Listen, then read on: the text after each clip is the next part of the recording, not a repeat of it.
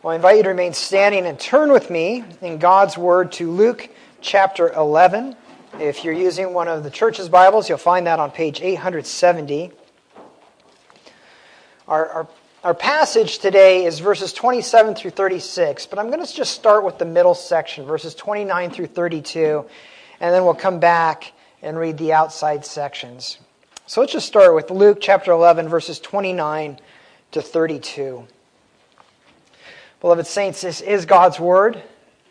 Now let us give the attention it deserves.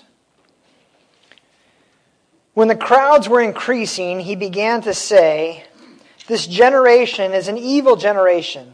It seeks for a sign, but no sign will be given to it except the sign of Jonah. For as Jonah became a sign to the people of Nineveh, so will the Son of Man be to this generation. The queen of the south will rise up at the judgment with the men of this generation and condemn them, for she came from the ends of the earth to hear the wisdom of Solomon. And behold, something greater than Solomon is here. The men of Nineveh will also rise up at the judgment with this generation and condemn it, for they repented at the preaching of Jonah. And behold, something greater than Jonah is here." Well, let's just stop there for now and ask God's blessing on our time in His Word. Your Word, O Lord, is a lamp to our feet. It is our guide through the dark. Your Word is the wisdom and truth that we follow every day. It's sweeter than honey and yet sharper than swords. It is healing and it is justice and it is ours to obey. Your Word is our understanding of your grace, your peace, and your love. And that's the reason we draw near to it. And so we ask that you would speak through it to us this morning. We ask this all in Christ's name. Amen. You may be seated.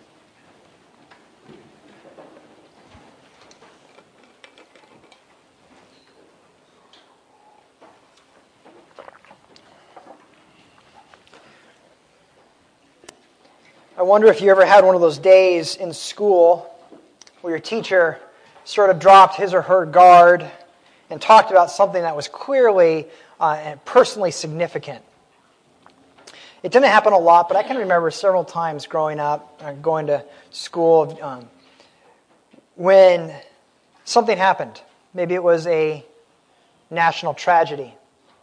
Maybe it was a personal tragedy. Or just something would come up and the teacher would slow down and just give one of those, here's what's really important in life talks. Maybe there would be tears or just a slow, thoughtful pace that let you know that this was different. This wasn't school. It was so much more important than that. And yet it seems like every time that happened, there would always be someone in class totally out of touch with life and what's important who would raise their hand and ask, "Is this going to be on the final?" In other words, do I need to make notes or can I check out? And then two things would inevitably happen. First, all the other students would sort of glare.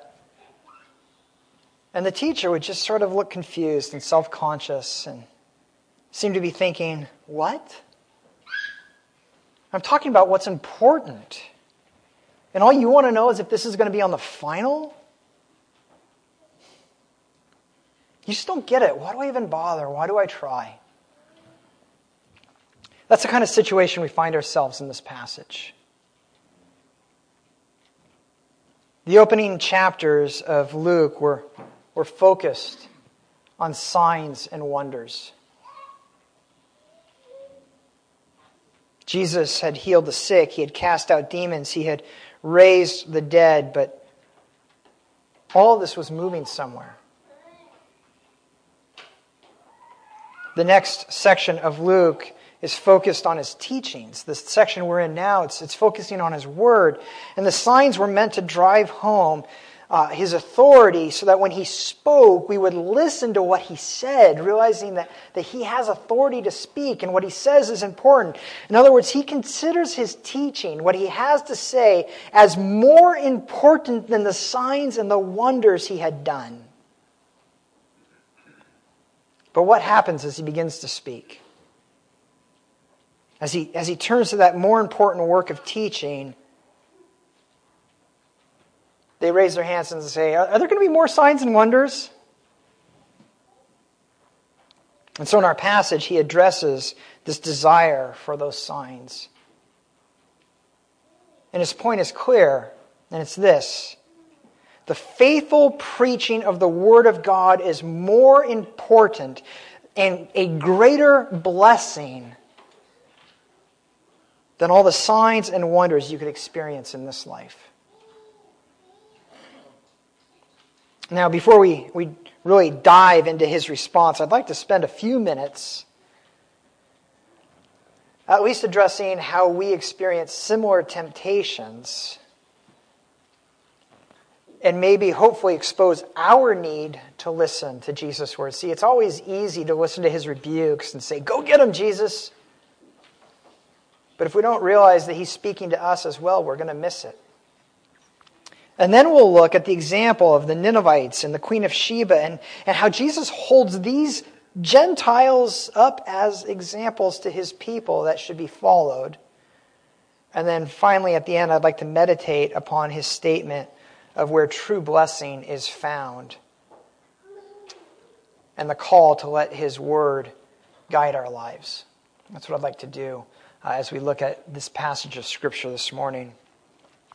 Now, if we're honest, we'll all admit that we can relate to those who want more signs, more wonders. There's just something about those mighty acts of God that appeal to us. There are entire movements that are driven by a quest for signs and wonders. And there are those who claim to have the power of healings and miracles and so on. And they have crusades to draw people by the thousands in hopes of tasting of that mighty power in their lives. And some don't seek crusades, but they seek some evidence that God is active in their life. Some sign they should do this, some powerful working, some healing, something undeniable that he is speaking to them, guiding them, and that they are not alone. That they are special. That desire to feel special, it can take on other forms. There are many who simply want to be a part of a group that is special, a church that has grown super large, evidence of God's blessing, or they have a charismatic leader who makes them feel like they are a part of something important on the cutting edge of God's work in this world. They want a gifted communicator that moves you so that you feel like every time you hear him, it's as if the heavens have opened up and its blessings are showering down upon you. And so we've seen the rise of celebrity pastors. How many Christians identify more with an online personality pastor than they do with a local congregation? How many would rather have a gifted communicator than a faithful preacher who might stutter or have a lisp? There's this desire in us to be a part of something special, something extraordinary. And we tend to measure special and extraordinary in terms of size and charisma and popularity and our feelings. And if we can't be well known, we at least want to be part of something that is. And that's the temptation they were facing as Jesus went from village to village. That's why they wanted signs and wonders. And that temptation is everywhere. And if we don't admit it, we will be blind to it in ourselves. And I think we probably know what drives those temptations. For some, it's a desire to be dazzled. We like the amazing. We like the spectacular. And we hate boredom. We crave excitement. We just want to be impressed. We want God to knock our socks off. There's something in us that thinks it's his job to save us from the ordinary, the mundane, the dull, the boring. For some, it's a desire to feel important or special. If God does something special in my life, it means that I matter. That I'm not invisible. that my existence means something. And so for some, it's a quest for validation. For others, I think it's an attempt to experience religion and yet keep it at a safe distance. I don't mean a safe distance from your life. After all, they crave to be at the center of things. What I mean is keep Jesus at a safe distance from their heart. So long as what matters is changing the world out there, so long as we are enamored with big personalities and headline-making movements, so long as we keep the focus on the group, we can keep the focus off of my heart, my pride, my sin, my need. I think for many, the quest for world-changing big movements is actually an act of self-protection, of keeping the microscope of God off their heart. So how does Jesus respond to the sign seekers? He says, this generation is an evil generation. It seeks for a sign, but no sign will be given to it except the sign of Jonah. Matthew tells us Jesus also called them adulterous. Makes you scratch your head. How can looking for a sign be an act of adultery? After all, adultery is unfaithfulness in marriage. But in a sense, it actually makes a complete sense out of what's going on here. Jesus isn't saying that signs are bad. He's done many. God's been doing signs for centuries, for millennia. Chief among those signs for Israel was their deliverance out of Egypt through the plagues, the 10 plagues, and the crossing of the Red Sea. God is not above signs. He's willing to do signs. But what the people are saying is, well, sure, but what have you done for us lately?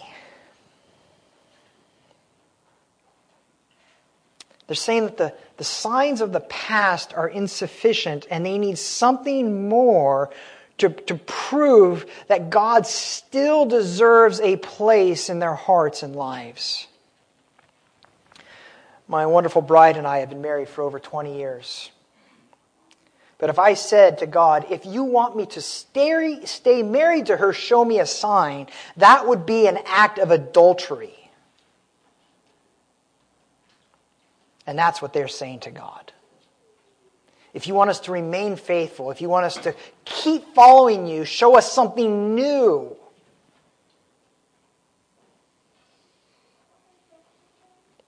It's wicked. It's adulterous. And yet Jesus does say he will give them another sign, the sign of Jonah. He's referring to the sign where Jonah remained in the belly of the fish for 3 days, and then he was then spit back up onto the land. And he's likening to this to his own coming death and resurrection. He will be crucified and he will be buried, and on the third day the grave will spit him out like that fish spit Jonah out. And he says, if you need proof of God's love, that he thinks you're special, that you matter, that you're not invisible, what greater sign could he give you than his willingness to suffer for you? To submit to corrupt authorities, to be lied about and spit upon and mocked and beaten, and then suffer the pains of hell and the coldness of the grave. If you want to know God's power toward you, what greater sign could he give you than conquering death in the resurrection? Greater love has no man than this, that he lay down his life for his friend. Why would we trade the resurrection for party tricks and trinkets? Why do we find more value in fleeting wonders than the greatest demonstration of love that this world has ever known? How often do we tell God, yes, the cross and the resurrection were great. What have you done for me lately?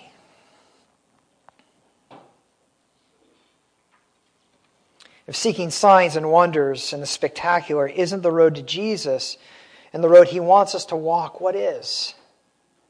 Well, he holds two examples before his hearers. The first, in verse 31, is the Queen of the South, referring to the Queen of Sheba. Is referring to an episode in the days of King Solomon. We read about it in 1 Kings 10 and 2 Chronicles 9. The Queen of Sheba, we are told, traveled a great distance to hear God's wisdom through his servant Solomon.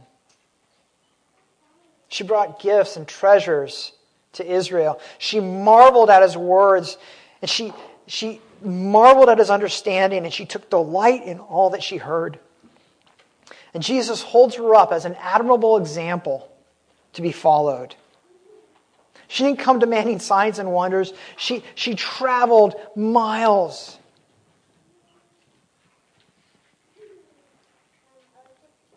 Just to hear wisdom. Just to hear truth.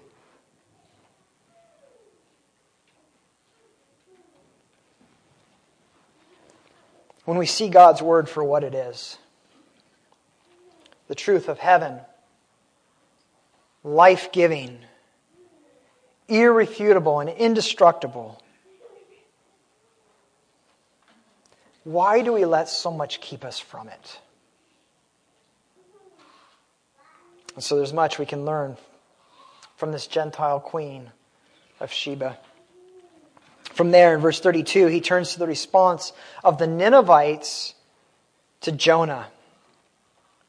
When Jonah preached the word of God to them, their response was not to demand a sign, but they repented. Keep in mind, they didn't see what happened to Jonah. They don't know about the fish and all of that. They're unaware of the 3 days in the belly.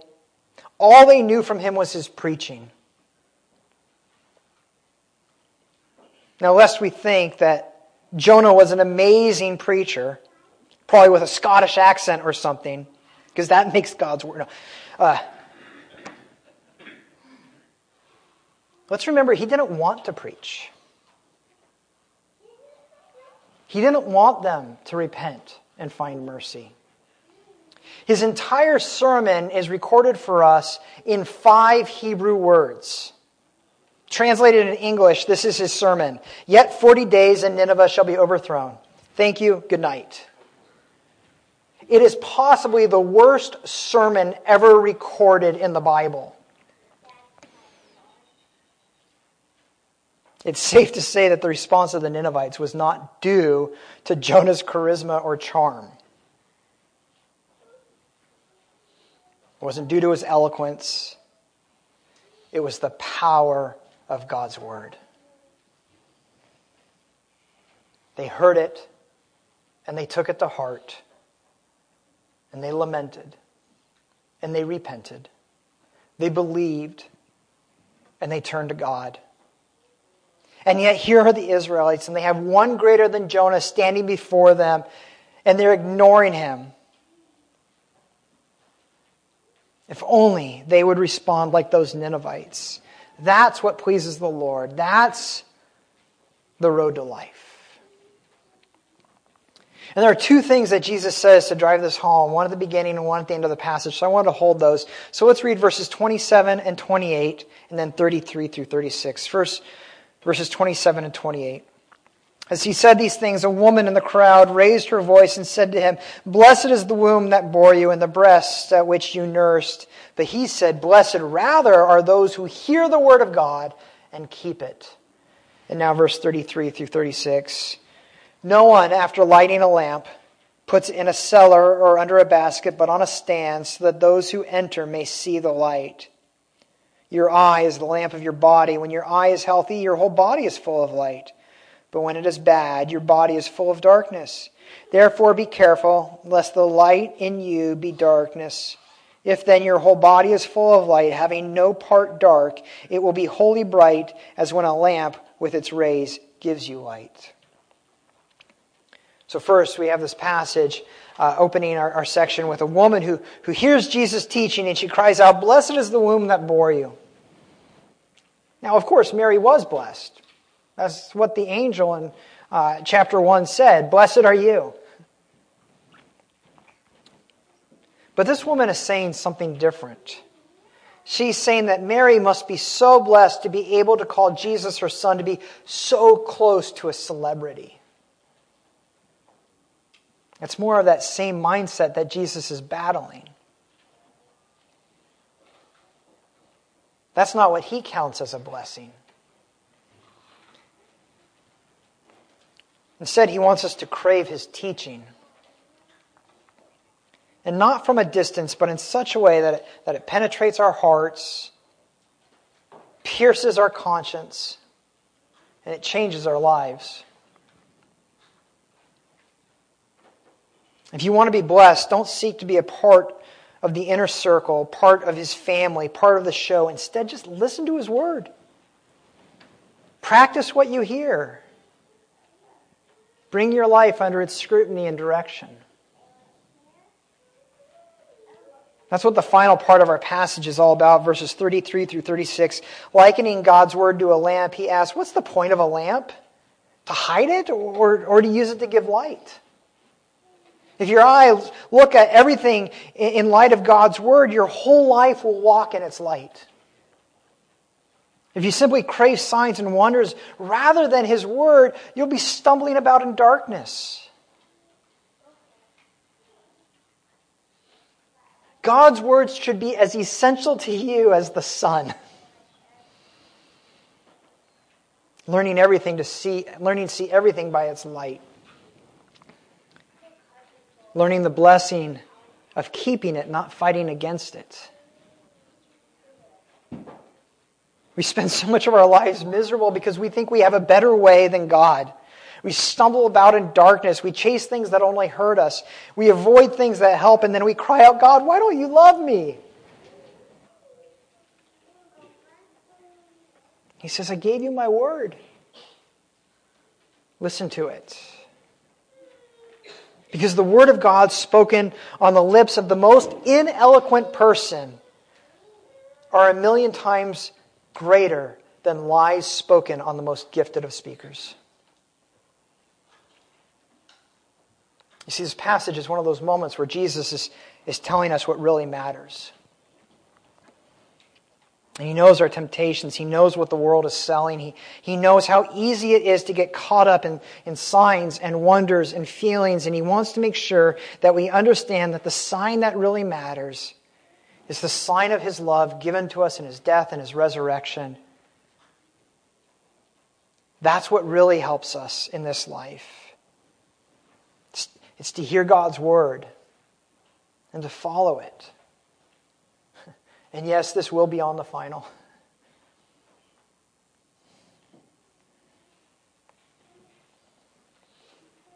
Is it any wonder then that the sign that the Lord leaves us with every week is a picture of what he calls here the sign of Jonah, a picture of his death for us, with the reminder that he was raised on the third day. The Lord's Supper right before us keeps that greatest act of love ever before us. Lord, do I matter? What did the bread and the wine tell you? Lord, do you remember me? What do the bread and the wine tell you?